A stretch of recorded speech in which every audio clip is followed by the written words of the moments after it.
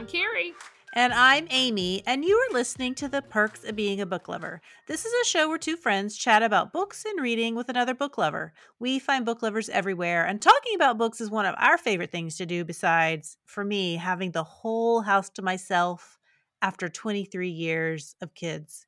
Yes, I am an empty nester, almost. It's so quiet. I love it until I don't.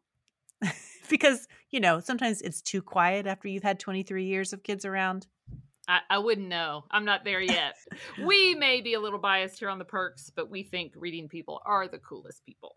This week's episode is a nod to back to school season, when teachers can get books into the hands of kids after a summer of free days, endless video games, and probably too many popsicles. We are joined by Melissa Hart from Eugene, Oregon. She is the author of 2 memoirs, a middle grade book, and most recently, a great resource for teachers, librarians, and parents called Better with Books, 500 diverse books to ignite empathy and encourage self-acceptance in tweens and teens. When Melissa's tween daughter was in elementary school, she dealt with anxiety and depression, and Melissa found a way to help her through reading targeted books together, a practice called bibliotherapy, which some studies suggest is effective in the treatment of some forms of depression.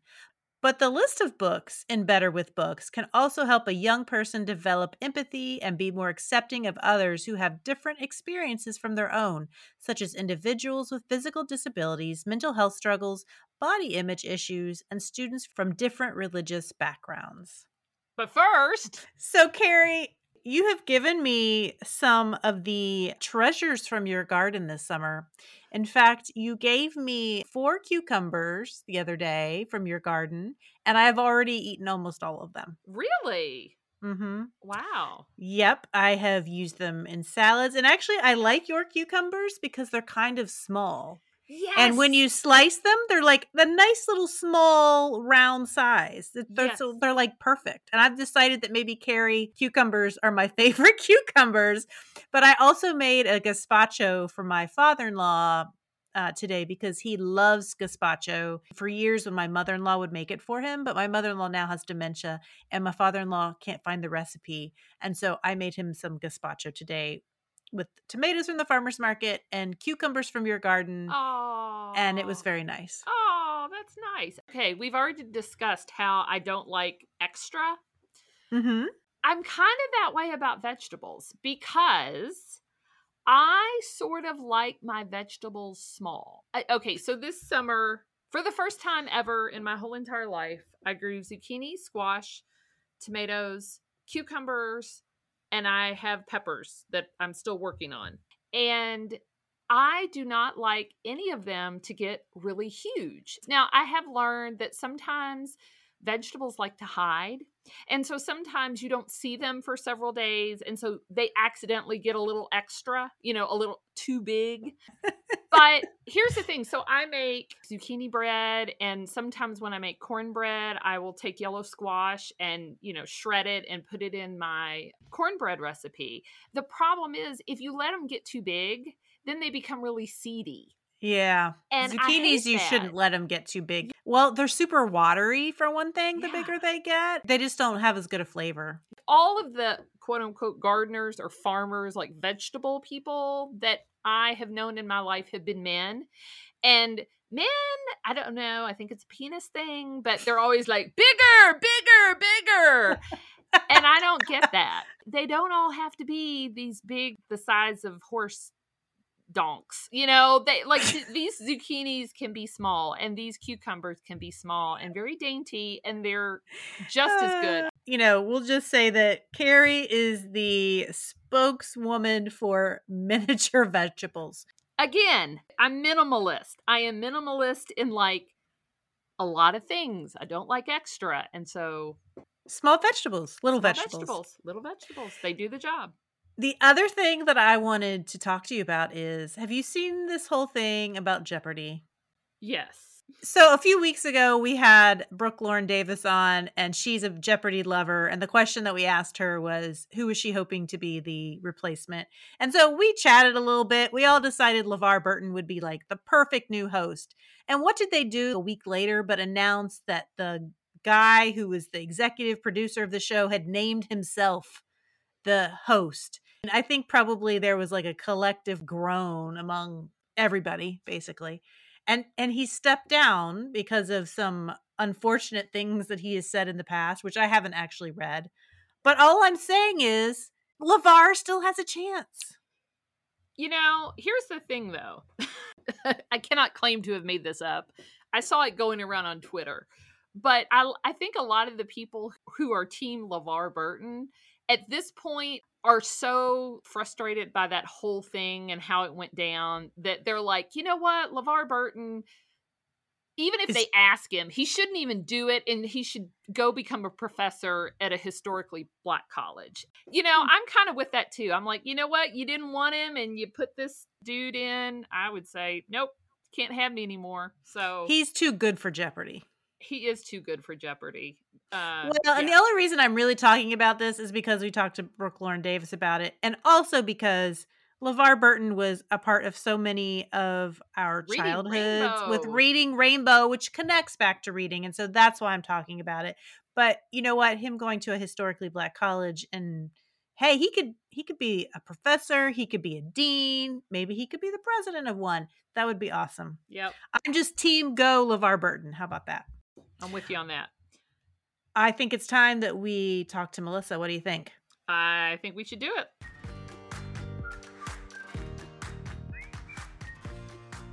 Melissa, thank you so much for being our guest today. Oh, thank you for having me. It's a pleasure. Tell us and our listeners just a little bit about you. Sure. I live in Eugene, Oregon. We are sort of Portland's little sister, 2 hours south, but we're hip too.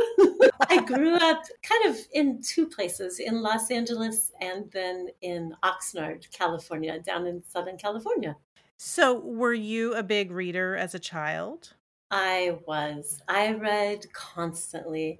Our public library stood right next to my grammar school. So every day when class was over, I'd walk over to the library and check out a book and read it at home that afternoon and do it all again the next day, and sometimes twice on Saturdays and Sundays. Oh, wow. My mother worked for a time as a book reviewer for a newspaper in Oxnard.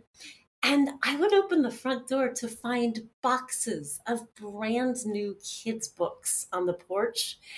This was the early 1980s, the era of the so-called problem novel in kid literature. Oh. And I read them all. I mean, sometimes you would get historical kid literature as well. And I would just read it all. And I think those boxes of books are the reason that I'm a writer. So I have to ask, what's the problem novel? I'm Oh, not the familiar problem with. novel. I'm not familiar with that term. What does that mean? The problem novel, I think in Kid Lit in the 1980s, referred to issue-driven books. Let's see, The Pinballs by Betsy Ayers is a really good example. The novel is structured around foster kids living in a foster home and the problem of being in foster care. And every single chapter is about the problem of being in foster care. There was a book called What Goes Up Must Come Down. I don't think you could get this book published these days, but that was a middle grade novel about a girl living in a high rise in New York City. And her mother was obese and wouldn't come down several flights of stairs to go outside. And that was the premise of this book. So the problem was what the book was focused on. When you read now, what kind of things do you like to read? Oh, I do make time for reading every day. Sometimes that's at 3 a.m. by a headlamp, and that's fine. Honestly, I prefer these days to read literary fiction by women, and particularly women of color with vastly different experiences than my own. And then I also read a lot of creative nonfiction. Oddly, I'm no longer a fan of memoir, but I do love personal essays, especially when they teach me something about science or nature or history or social justice or something like that. Oh, well, you're in good company because those are types of books that we like as well. In fact, I think, Carrie, how many have you listened to this summer? A bunch. Books. when we think about readers, we kind of assume that being able to put yourself in another person's story makes you more empathetic. And your book, the one we're going to talk primarily about, is called Better with Books. And that actually quantifies that in terms of finding books that help improve the empathy of tweens and teens. So I'm curious, what made you decide this book needed to be written? That is such a good question. So, I wrote this book after I spent a couple of years homeschooling my daughter. I pulled her out of the classroom after she began to exhibit serious anxiety and depression. She's adopted from the foster care system here in Oregon. She's Black biracial. She has ADHD. And all of these elements in her life were really conspiring to cause her some mental health issues. So I designed a literature based curriculum for her during her third and fourth grade years. And I chose novels and memoir that reflected and affirmed her experiences. We would read a book a month out loud together, and then we would do all of these cross curricular activities, tying in the story with art and history and film and field trips and social studies and things like that. And I realized over time that reading books with her, I'm thinking about Jewel Parker Rhodes' Sugar and Kate DiCamillo's Rainy Nightingale and Catherine Patterson's The Great Gilly Hopkins, also about a girl from foster care. These books gave us incredible talking points about race and dysfunctional families and foster care and adoption, etc. And the more my kid and I read and talked and studied, the happier and more confident she became. I started thinking about books as bibliotherapy, as a way to really build up kids' self confidence and self esteem, as well as building empathy for other people. And I feel like kids deal with a lot of self hatred, especially as they move into the middle school years.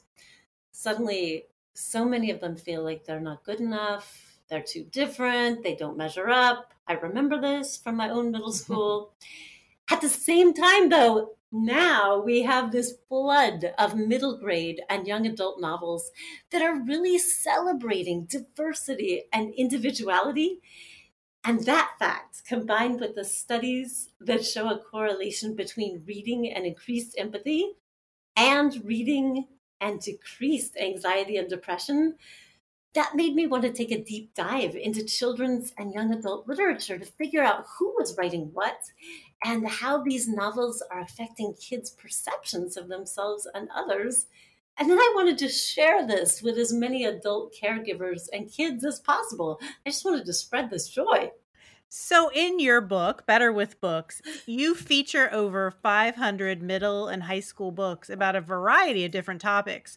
So, when you set out to write it, had you already read a lot of the books that you put in your book, or did you specifically decide to research and read books for this project? I had read maybe 20 titles when I was homeschooling my daughter, and most of those were middle school, young middle school. And so I ended up doing a great deal of research and nonstop reading for a year. I would research on the websites and blogs for School Library Journal and Publishers Weekly and other review sites to see who was publishing what. And yes, I read constantly, and I read with a pen in one hand and a highlighter in the other, and marked up all of those books. And it was just a thrilling time. How did you go about finding the books that went on your list? Like, did you ask other educators for suggestions? Did you ask teens for their suggestions? How did you gather these books? I think I was pretty obnoxious in the community of Eugene for quite some time. Probably the librarians, when they saw me walking in, turned and hid because I grilled them incessantly in the kids and young adult section for months and months. Actually, it is a great way to make friends with librarians. Now I'm friends with a bunch of them.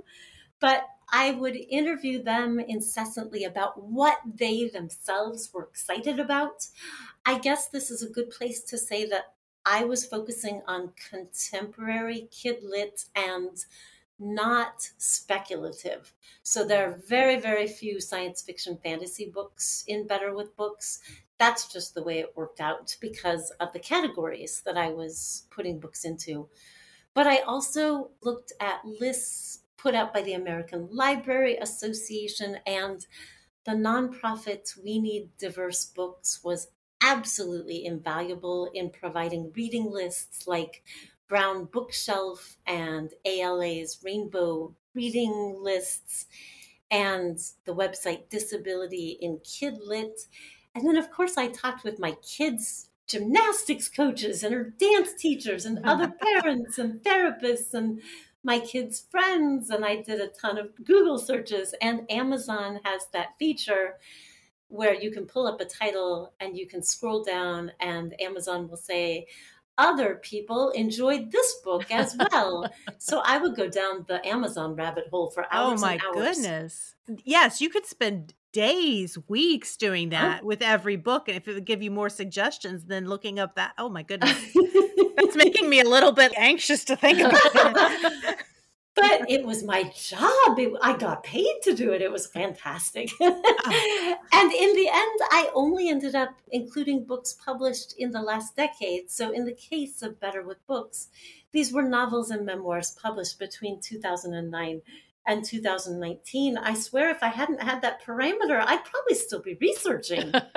I guess you really did have to give yourself parameters. I had to. So speaking of the categories, how did you go about selecting the categories of the books you would feature? I had the most wonderful editor at Sasquatch up in Seattle for this book, Susan Roxborough, and I worked together to come up with the categories that we thought kids and their caregivers might need the most. And we included every category we could think of. I remember the book, it was just about to go to print. And I think she called me and said, Melissa, we don't have a category for body image. And we thought, oh, we have to include that. Body image is such a big deal to middle graders and young adult readers, and there are so many excellent novels about it. So we added that one last minute, which meant I had to really quickly read another 30 books. Oh my gosh. But I'm curious to know whether we missed any categories. In reading through it, did you feel like, oh, but where's this category? No, I felt like looking through it that you covered everything. I mean, there's immigration, there's learning challenges. I love that you had a category about nature and environmentalism. Yes, That I one felt- really spoke to me. Yeah. Physical disabilities, poverty and homelessness. I mean, adoption and foster care. I really felt like you covered the gamut. But then I thought, well, there may be things that I didn't think of that you were like, well, there might be some books that maybe there weren't the breadth of books to make an entire category out of it. I can't think of any. We really just packed as many categories in as possible. Was your goal to pick a certain number of books because the way the book is set up, in each category, you have books for preteens and then also books for older teens and young adults. So Right. Did you ever read books that once you read them, you're like, no, that's not one I'm going to pick? I guess my question is, in terms of like curating the list, did that ever happen? Oh my goodness, yes. You're not going to make me reveal those titles. No, not at all. Yeah, there were a couple that didn't make the cut. I was reading always with my young reader in mind, what would hold her attention the most and the longest. And so I read for the most compelling books possible, and also the books that handled the various issues, social issues, with respect and sensitivity and empathy. So if I had to cut a book out of my list, it was usually because I didn't find the story as compelling as 5 others on the same topic. When I was reading through your book, one of the things I thought about is, I mean, I loved full-time teaching in terms of being with the students, but I had so little time to actually read books and discover books that my students might enjoy. Like, I spent all of my time my 7 hours at school, and then when I was at home, I was planning lessons or grading. And Right. so my guess, I could be wrong, but my guess is that a lot of teachers experience this, right? They just don't have time unless they try to squeeze it in during winter break or summer break to really immerse themselves in books. So, as far as you being a teacher, did you have that experience? And was that something that you were thinking about when you were writing and putting together Better with Books as far as making it helpful for teachers? Oh, I'm having flashbacks to when I taught third grade and I didn't have time to sleep, much less read. And I couldn't even listen to audiobooks on my commute. Like I could just barely manage pop rock on the radio. Mhm. I was so tired my eye didn't stop twitching for a year. I feel really lucky now because I teach creative writing to master's students at Southern New Hampshire University. But I watch my daughter's teachers and I see that same endless devotion. I mean, she had a teacher the last couple of years who would stay up late to meditate on each child in the classroom and what they needed most in terms of curriculum and resources and her attention. I see that over and over. I'm surrounded by teachers where I live, and I really did want to create a resource that was beautifully and simply organized and easy to reference in a minute or less. And I worked with Susan, my editor, so that thanks to the table of contents and the index, a teacher or any other caregiver who has, say, a biracial student dealing with racism and dyslexia can almost instantly find a novel or a memoir that will speak to that student.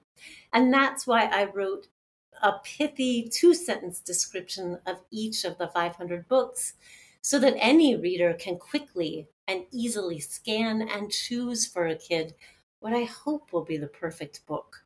Kind of the elephant in the room is that some parents have prejudices or stereotypes about kids or books in some of the categories that are in your book. So whether that's immigration or religion or LGBTQ plus.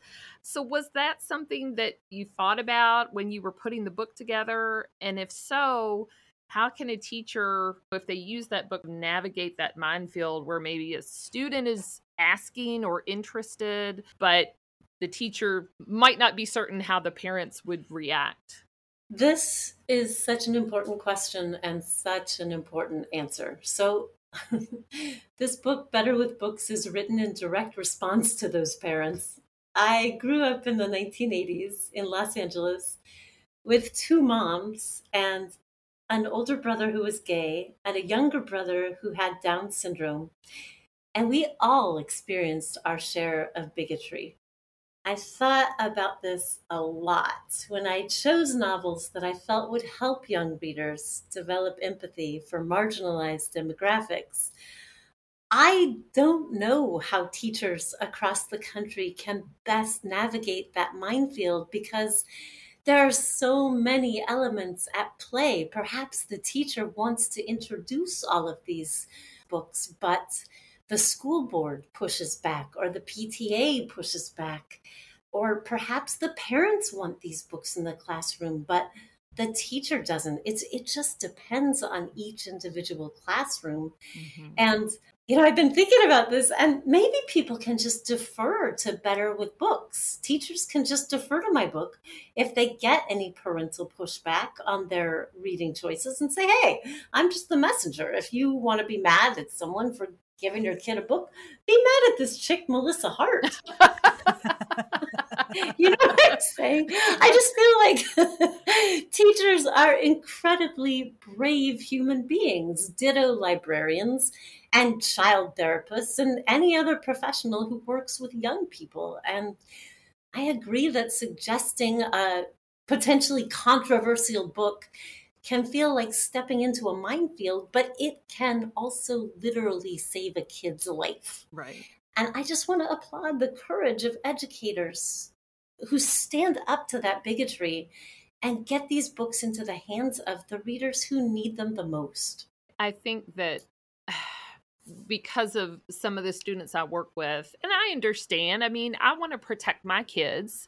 Right now, it's mostly germs. But I have always felt like reading a book is the safest way to expose children to the world, because it's real, but there's a limit to what they can imagine when they're children. And so I feel like books are the safest way for my kids to learn about some of the terrible things that can happen in the world, or the things, the complexities that the world presents to them. And I see parents who want to, even their high schoolers, they want to shelter them. I teach the classics, and we read The Grapes of Wrath.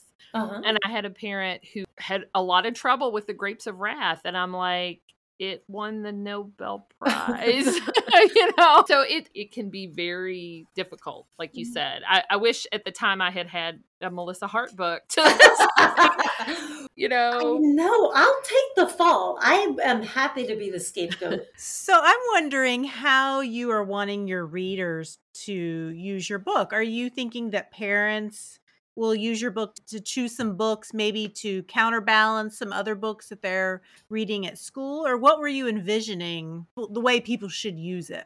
Right. Well, I was writing for so many different demographics.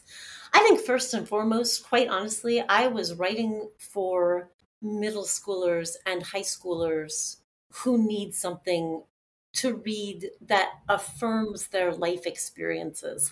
And so I wanted to make these descriptions of 500 books quick and punchy and exciting and compelling, so that they could, maybe they're having an issue with body image or an issue with ADHD, they could go to those chapters, quickly skim, and find the perfect book. But I also wrote this book for parents and grandparents and other caregivers who are interested in this idea of bibliotherapy, the idea that a book can act as a therapeutic tool. And I wrote it for librarians. I have received the most wonderful responses from librarians who use this as a reference book when they're choosing books for the library, when they're choosing books for the young people who come in, when they're choosing books for parents who come and say, I have no clue, what should my kid read?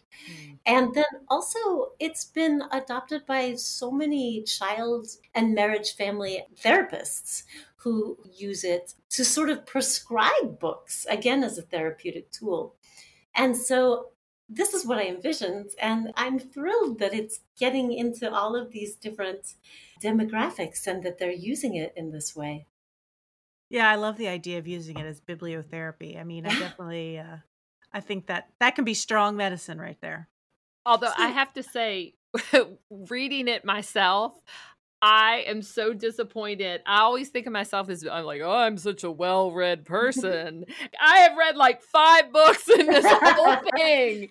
I really need to like reconfigure my whole life now, because there's just so many books that I wasn't aware of. And so it is a book that I am going to be using just to guide my own personal reading, because, I have middle school and teenagers myself that I parent, but I'm also with middle schoolers and high schoolers a lot. And I want to know what they're reading and see books that they might be reading and go, oh, yeah, I've read. I mean, just in terms of relating to students, it can be a great way. If they're reading something and you see it and you're like, oh, I read that. That was so good. That's a connection point, too.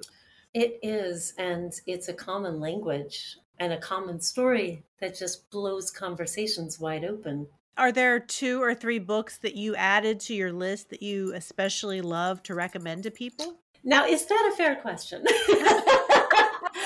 500? No, probably not. I can tell you about a few that I absolutely adore, and I keep them on the shelf, and they're going to be a special treat, a special reward after I write my next book. I loved Robin Benway's young adult novel, Far from the Tree. Oh, I did too. I did too. Oh, Our book club read it. oh, And normally I don't love happy endings. uh-huh. Like I'm just not that type of person. And that book, I was like, I love this. Yeah, talk about it, because I love it. That book was phenomenal. Its sensitive and nuanced portrayal of adoption and foster care and hmm, implicit bias and racism in adoption and foster care and teen pregnancy and the importance of sibling bonds. I just thought it was brilliant. And then, I mean, if you're going to make me pick, I also really loved Carrie Mack's 10 Things I Can See From Here, which is a young adult novel about a lesbian teen dealing with a dysfunctional family and extreme anxiety. And then I found this special treat, Eric Gansworth's audiobook version of his middle grade novel, If I Ever Get Out of Here, which is about two boys living on the Tuscarora Indian Reservation in 1975. And it's just rich with all these 1975 pop culture references. He reads it so beautifully. It's witty, it's droll. And I have to say, I didn't get the same thing out of it when I read it. You have to listen to that one. And then finally, I have to just mention Kate DiCamillo's incredible illustrated middle grade novel, Flora and Ulysses, which is a droll, poignant look at the repercussions of divorce. And one of the main characters is a squirrel who's been sucked up into a lawnmower and emerges with superpowers. So I want to talk to you a little bit about a middle grade book that you wrote, Avenging the Owl, and you wrote that several years before Better with Books was published. So when you were writing that book, were you thinking about many of the elements that you value in books when you were writing your own book? I was thinking about Oregon. When I wrote Avenging the Owl, it really is my love story to Oregon. I moved here when I turned 30 after a lifetime of living in hot, dry Southern California. And I had never seen so much water. There were lakes, there were rivers, there were creeks, there were mountains, there was snow. I was just absolutely in love with this state. I started volunteering as an environmental educator for kids, a position which required me to teach environmental education in a full raccoon costume, complete with a head. But before I could do that, I had to take hours and hours of classes to learn about the region's flora and fauna. And then I also spent my free time hiking and biking and kayaking and training permanently injured birds of prey to do educational presentations at our local raptor center. So while I was there, maybe my 8th year of volunteering at the Raptor Center, a high school boy showed up and he had to do mandatory volunteer hours at the center. But he loathed raptors and he was terrified of their beaks and talons. I do think you need to have a healthy regard for how sharp those are, but he was terrified. And so many novels start with the question, what if? And I watched this kid and I thought, what if this kid who hates owls suddenly finds himself in the position of defending one from somebody who wants to kill it? So when I wrote the book, I was thinking a lot about that what if. And I was also thinking about how a kid developing a passion for something like raptors, or my kid who takes 13 dance classes a week, kids who develop a passion and follow their bliss early on in life, it really, I think, helps them to avoid this crippling anxiety and depression. And it grounds them no matter what crisis their parents might be going through. The main character in Avenging the Owl has parents who are both going through a big crisis. I was also thinking a lot about my little brother who has Down syndrome and how I had never read a middle grade novel with a character who has this particular disability. And I wanted to portray Eric, this character, like my brother, who is smart and opinionated and witty and fiercely loyal, and also has perfected his karate kick, so you don't want to get in his way. I was also, and this is embarrassing because most people don't catch these references, I was also maybe just the tiniest bit obsessed with the 1976 Star Wars when I was writing Avenging the Owl. And so there are many, many references to that particular Star Wars and characters and themes and tropes in Avenging the Owl. But Unless you're reading closely, apparently you might miss Oh, them. well, I see. And now I'm definitely putting your book on my to read list. That's awesome. Yeah, I tried not to be too obvious, but I think I might have been too subtle in places. But come on, the protagonist's name is Solo Han. As a educator yourself, and obviously a great fan of middle grade and in teen young adult literature, how was it writing your own middle grade book? I loved it. I think initially when I started to write it, I was very earnest. And I thought I had to be. I was a little bit preachy. And I had some really good beta readers who pointed that out. And then I remembered, wait a minute, Melissa, you have a good sense of humor and you can write with a sense of humor and kids will be so grateful. I think I had also discovered Chris Crutcher, the humorous middle grade novelist up in Spokane, Washington at the time. And so once I was able to get into a rhythm where I felt like I could write with both poignancy and humor, I had a much better time. And then integrating the Star Wars references and this wealth of knowledge that I had about birds of prey and rehabilitating birds of prey, injured and orphaned raptors. I loved packing all that in a way that wasn't didactic, I hope, in a way that inspired and taught kids. And owls are just cool. And I got to spend an entire year writing about them when I wrote Avenging the Owls. So it was a great experience.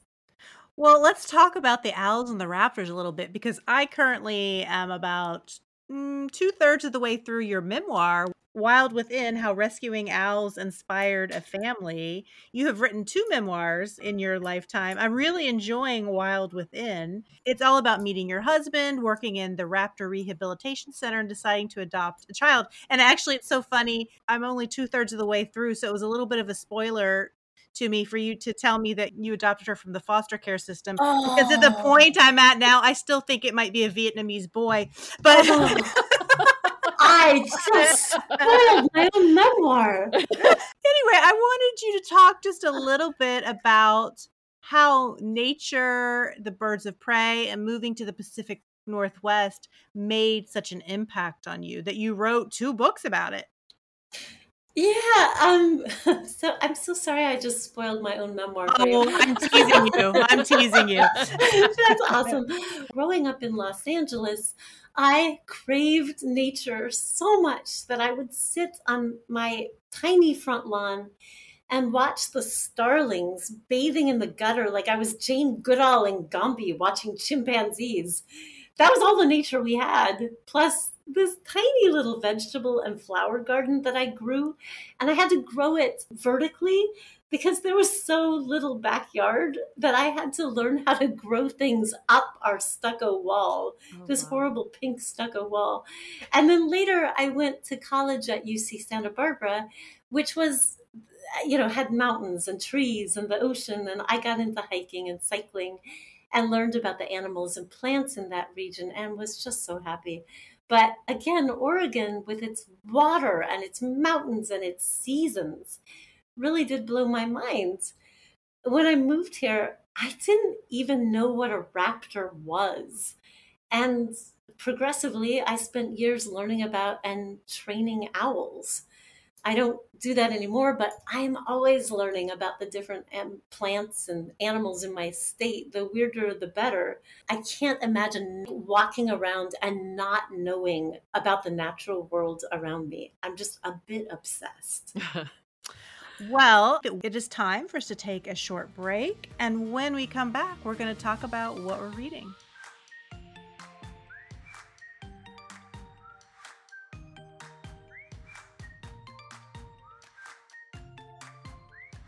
We are back with Melissa Hart and with Carrie. Carrie, what are you going to tell me about today? So, we do our episodes kind of out of order. We record them and then we schedule them. So, I have probably talked about the fact that I started rereading Dune in preparation for the new film that's coming out, I think in October. I finished Dune, and, most of the time we're reading new things that we've never read before, and we talk about those on the show. But this was a reread, and it's been about 20 years since I read the book the first time. And what I realized this time that I did not pick up on is that Dune is kind of a YA book. The main character, Paul Atreides, in the story is only like 15. And so I really looked at it differently this time because 20 years ago, I wasn't a parent. And so now I'm reading this as an older person who has teenagers. And I think, like, when I read it the first time, I saw him as an adult. I didn't pick up on the fact of how young he was. And so now I read it and I'm like, wow, he's just a kid. So the background of this is that it's set 10,000 years into the future and people can travel from planet to planet.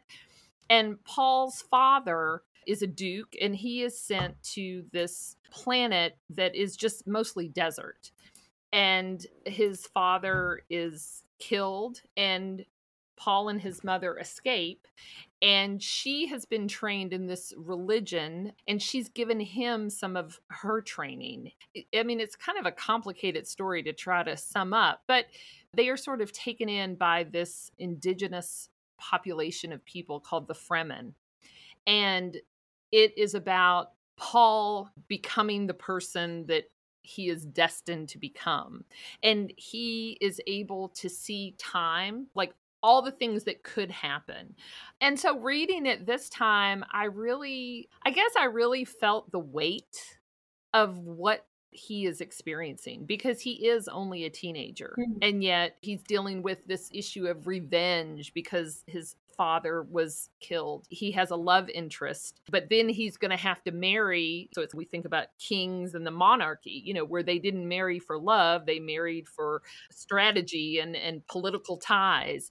And so, there's a lot of complications with him. So I looked at him differently, and looking at him in this way makes me think that Timothy Chalamet is going to be a perfect character because he looks so young and is so young. So I think he's going to be a really good Paul Atreides in the film. I'm debating whether to read the second book. I'll probably take a little break, but then maybe later this year read the second book. I don't reread very many books, but sometimes when I do, especially if it was a book that when I read it the first time, I really, really liked it, that when I read it the second time, it doesn't always live up to the way I remember it. So did you feel like this one lived up to your expectations of the first time that you read I it? liked it more. Oh, I good. actually liked Okay. it more. Yeah. And, and I was thinking about this actually, even before you and I had talked about it. I'm starting to think that you really don't know a book until you've read it twice. Mm. I mean, and some of that can change. Like Jane Eyre, and I've talked about this. Jane Eyre is a book that I reread at least every decade.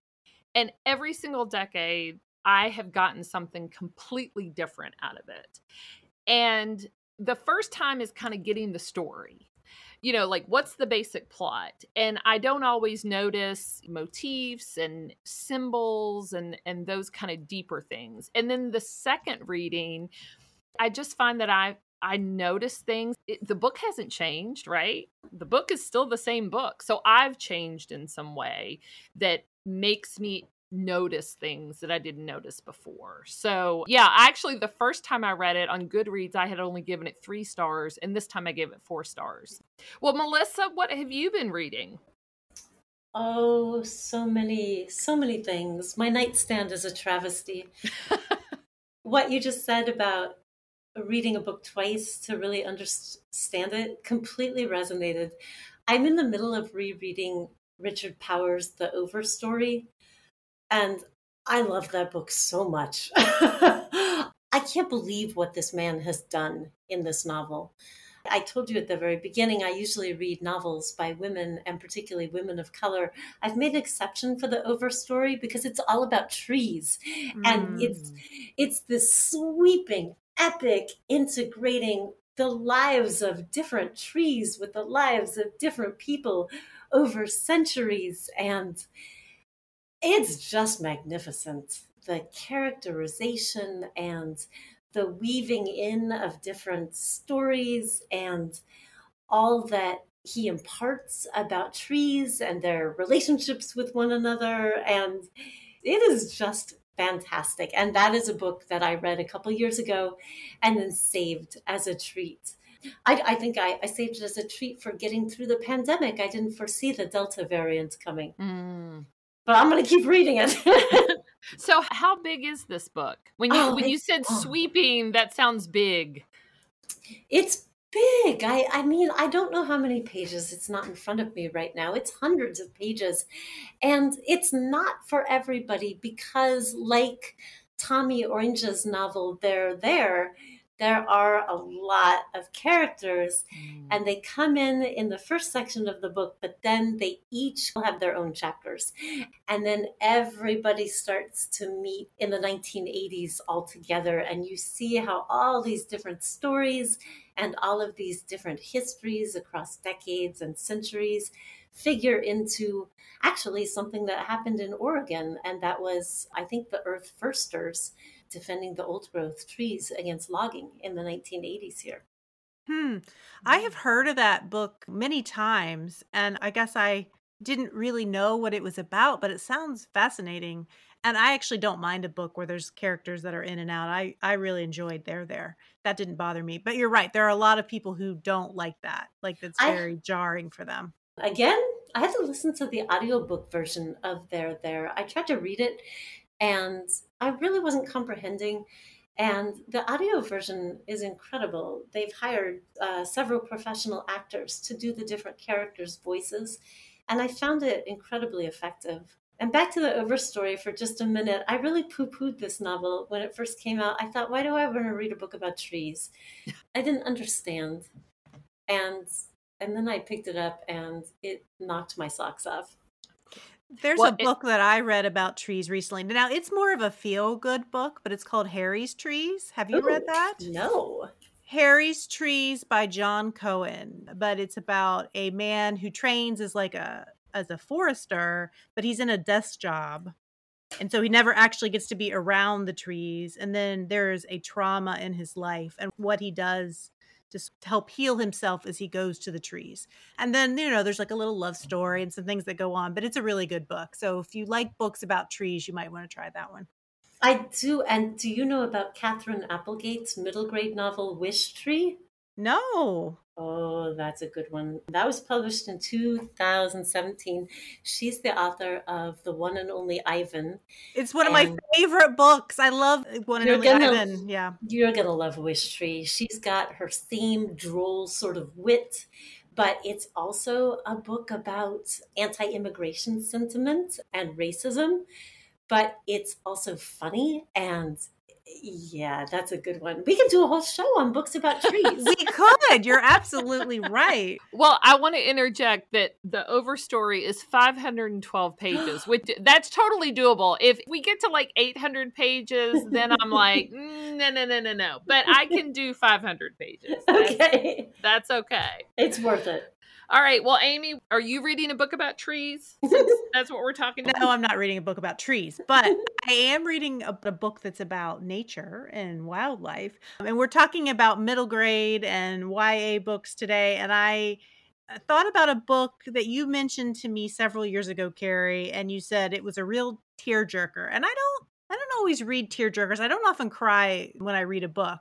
And I don't read a ton of middle grade books, but I have found that some of my favorite books in recent years have been middle grade books, like The One and Only Ivan. And I love The One and Only Bob as well. There's something about them that seems intense yet pure in the sense of not jaded. And sometimes those books really touch me. So the book that I am going to talk about is Pax by Sarah Pennypacker. And Pax is the story of a boy named Peter who rescues an orphaned baby fox, who he names Pax, and he raises it to adulthood. He and Pax have this bond, just like you would have with your pet, your dog or your cat.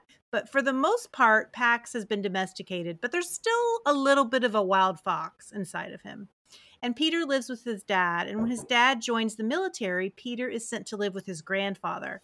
And on their way to the grandfather's house, his dad forces Peter to abandon Pax on the side of the road, which is just the worst scene ever. Peter takes Pax's favorite toy that he plays fetch with tosses it into the woods, and when Pax goes to retrieve it, Peter's father drives the car away. And so when Pax comes back, there's no one there, and he waits in the same spot for days for his boy to come back. So at this point, the book diverges into 2 points of view. You have Peter's point of view and Pax's point of view. Peter runs away from his grandfather's house to find his fox because he misses him so badly and feels so terribly about what he's done. And in the process, breaks his leg and is found by a woman who lives in the middle of nowhere who helps nurse him back to health so that he can continue his search for his fox. And then there's Pax, and Pax eventually has to leave the spot where he's been sitting waiting for Peter because he has to look for some food and water. And though he was terrified that he will miss finding his boy, that the boy is going to come back and he won't be there, he begins to branch out and he gradually joins this little group of other foxes. So in many ways, this is a coming of age novel. Peter realizes that he has to forge his own way and that he doesn't always agree with everything that his father does. And Pax comes to realize that he can't always trust humans. Pax and Peter also have to reevaluate how you define home. So when the woman who takes care of Peter and his leg out in the woods asks, "So which is it? Are you going back for your home or for your pet?" "They're the same thing," Peter said. The answer's sudden and sure, although a surprise to him. So this book was definitely sad, and there's no getting around that, but I loved it. It was written in 2016, and it was longlisted for the National Book Award. And one of the reasons I wanted to mention it today was because there's a sequel coming out at the beginning of September that continues Pax's story. So maybe if you want to read this one before the next one comes out, that would be a great idea. And in the sequel, Pax is a father himself and is raising his own kits. There you go. Wow, That's that awesome. sounds fantastic. That was a gut punch, though. I mean, it was a fantastic book, but I was like, oh, this is giving me all the feels. So, Yeah, yeah, that's a so really, good. really good one. So good. Well, we are going to take a short break. And when we come back, Melissa, are you going to be ready to answer your 3 about me? Oh, absolutely. Awesome. We'll be back in a second.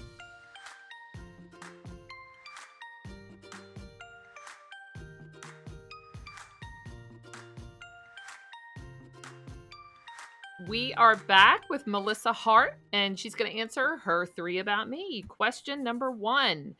You published an essay about your grandparents in the circus, which sounds so cool. So what is the favorite story you've learned about them or your favorite pick of them that you discovered?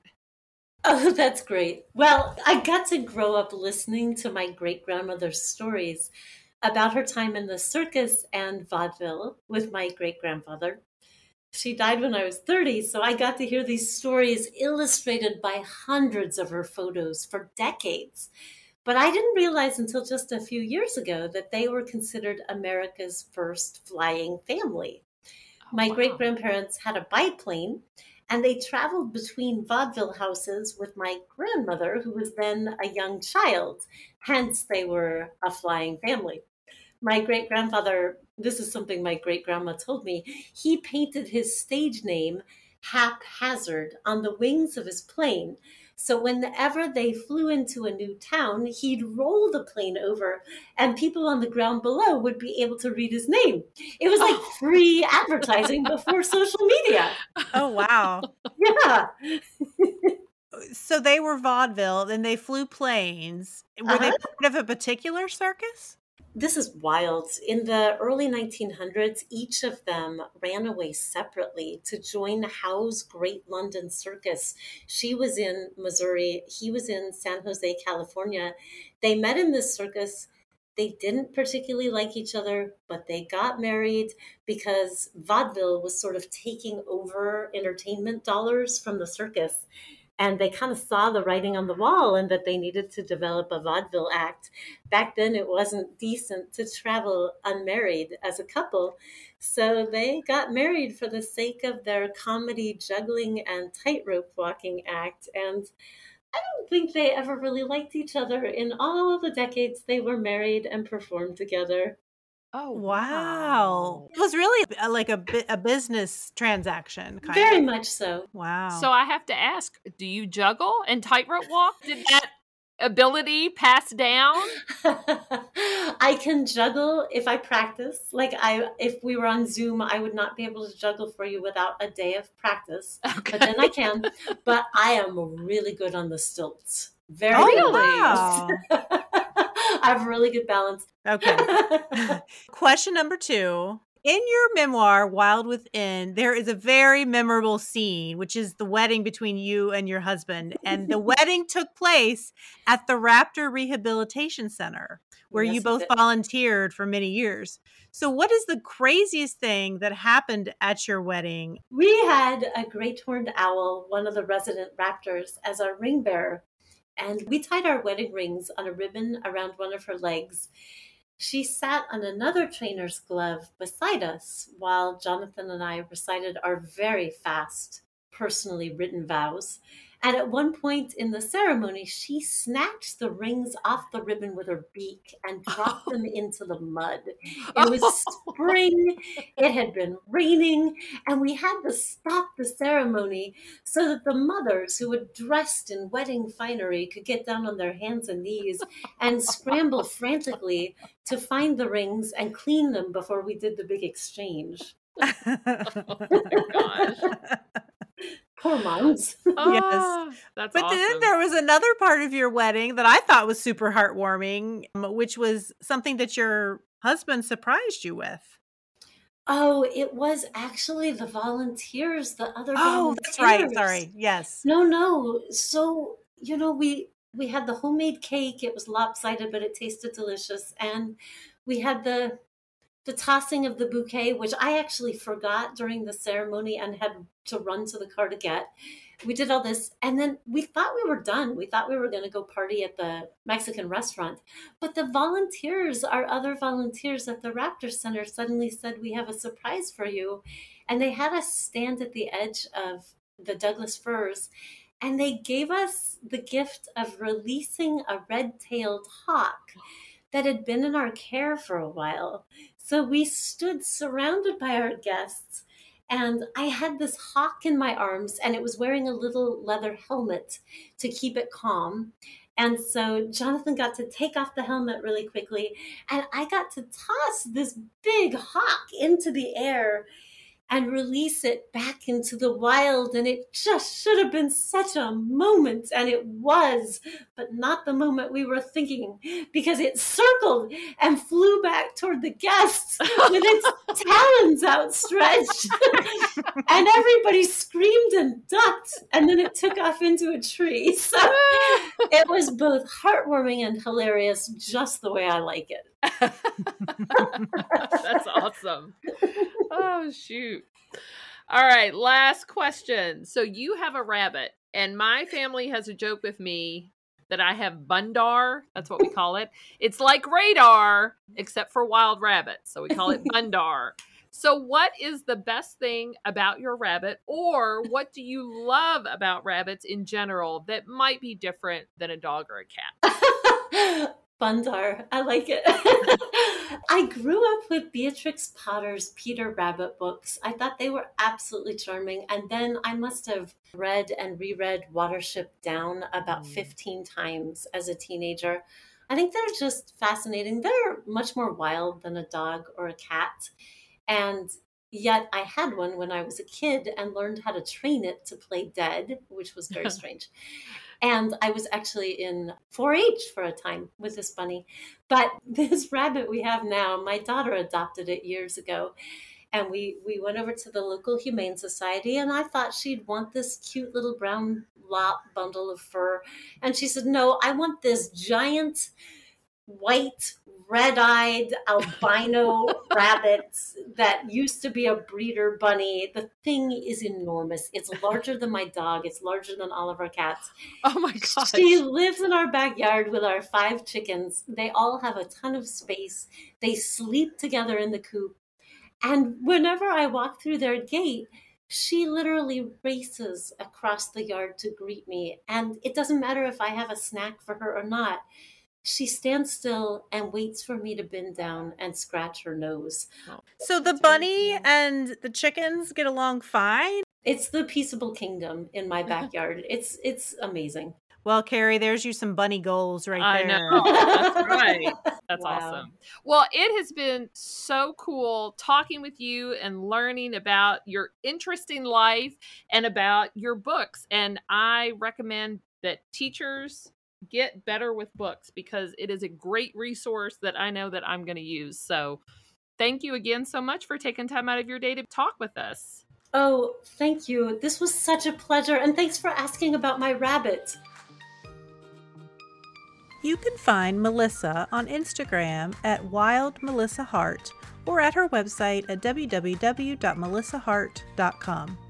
Did you know you can find a list of all the books, podcasts, movies, and TV shows we talk about on our show?